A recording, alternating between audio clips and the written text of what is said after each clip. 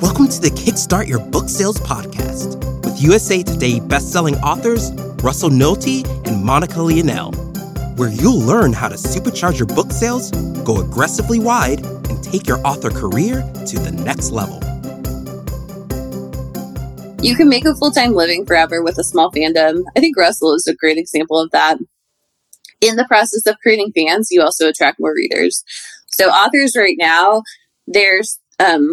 they're kind of taught, and it's because this is the way retailers function, that you get a ton of readers at the top and that a small percentage of them become fans. I don't know if authors realize that the reverse works as well.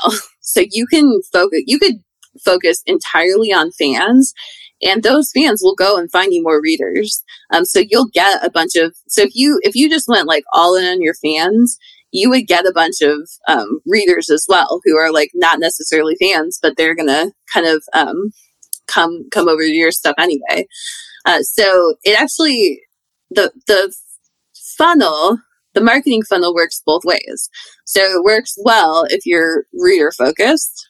You'll have some that kind of come down to the point of the funnel, but then you can flip that funnel over and you can have the tiny little point at the top, and you can just nurture that, and you'll see it build out a readership. And so I think that's something that authors are trying to understand right now, is really that you're going to, most authors have learned one way to do this, which is get a lot of readers on retailers and fill out your funnel that way. But you can also get a lot of fans and find more readers. And so when you put these two things next to each other and you're doing both, you actually will expand your audience really quickly.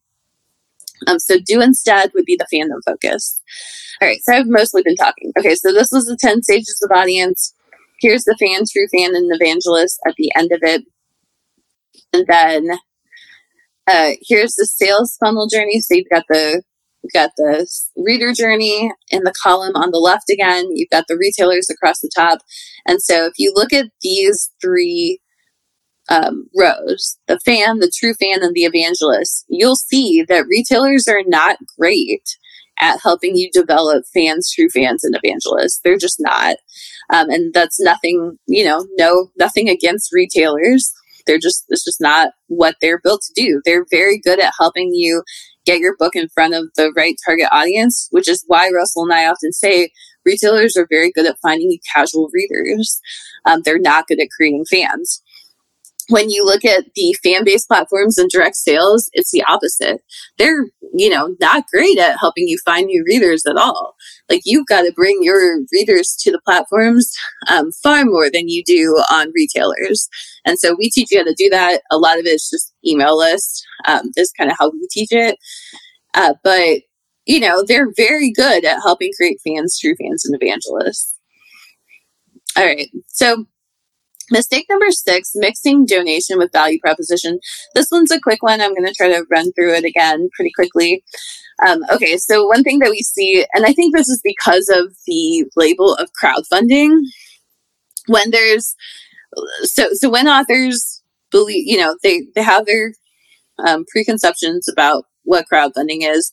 And so we just see this sometimes where they write sales pages, or even on Patreon, Kickstarter, we see this across all of it.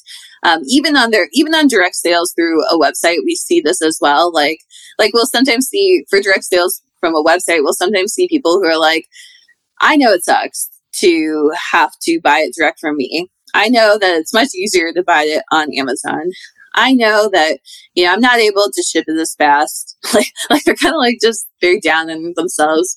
And then they're like, but, it's better for me if you buy from me. So, how much do you like me?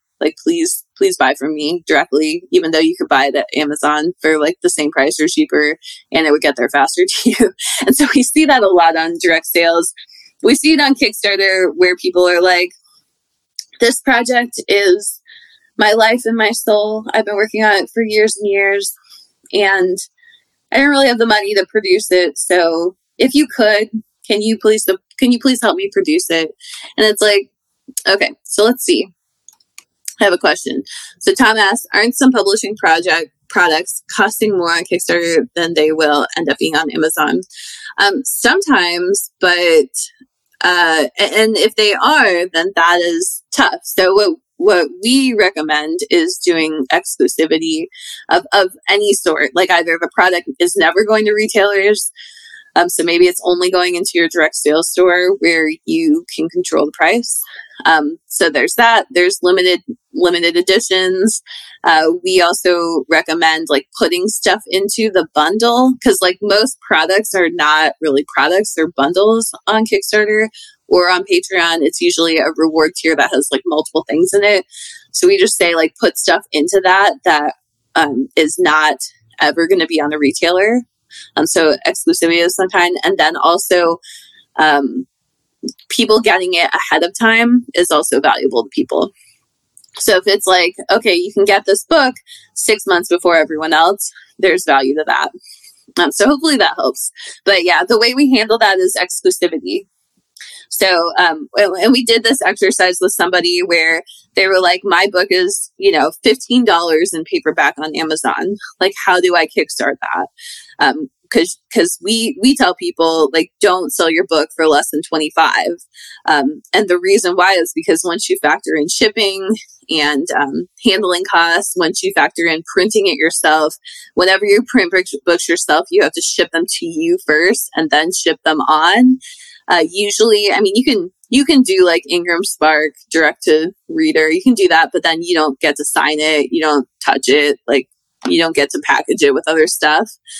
So for most campaigns, you're shipping it to you and then shipping it to the reader, and that's more expensive than what Amazon does, which is they print it, like they get the order, they print it in their warehouse, and they ship it directly to you. So when we did this exercise with the reader or with the person who was asking the question, they had a $15 paperback on Amazon, and we said, well, the way to do this is you can add an audio commentary of the book, or you can add a Q&A. So like people can get, like a group Q&A where people can get on the Q&A with you. So those are two options. You can also do a signed copy. You can also do a personalized copy. You can also do a different version of the book. So like everything I'm saying, it's a specific idea, like it's a tactic, but the overarching strategy is exclusivity. So doing something that they cannot get on the retailer. When you do that, they cannot compare. Like there's no way to price shop basically, which I guess I actually say in this slide. So let me just go back to the slide. Okay. So with a donation, I'm going to kind of start here with the donation. Customers have to figure out how much something is worth to them. So it's leading with charity. If it's like, oh, I need your help to get this, to get this off the ground. That's usually fine. But when it's more like, you could get this cheaper somewhere else, but I want you to buy it direct from me. Or you could get this more conveniently from somewhere else, but I'd rather you buy it direct from me for the same price or for a small discount. It tends to be leading with charity. So how much you're basically asking people to put a value on how much they like you. That value is going to be both emotional and ephemeral. So on a Patreon subscription, for example, if somebody is subscribed to you just because they like you and they're not really getting anything from it, well, when they look at like the minute that there's a recession or the minute that, they, like if they lose their job, well, of course, if you lose your job, you're going to start cutting a lot of bills. But, the minute that things get a little bit hard, the car breaks down, whatever it is, they're going to go through subscriptions and start canceling them. So on Patreon, this is really important that, the value is not ephemeral. The value is questionable when compared to other retailers or platforms. So this was really Tom's question, that, how are you charging $25 for a paperback on Kickstarter when it goes to a retailer and it's only $15, or whatever the price is? Well, you have to, like when readers or when buyers start to see that, then they're going to start questioning, like, can I, now they're having to question, like, do I like this person enough to like spend the extra few bucks to buy it directly from them? Or do I want this sooner? So I'm willing to pay more when I know it's going to be cheaper in 6 months. And so now you're asking them to put a lot of thought into how much they like you or how much they want it. And the minute you start doing that, well, the purchase is no longer a no-brainer. And so you're not going to get as many people buying it.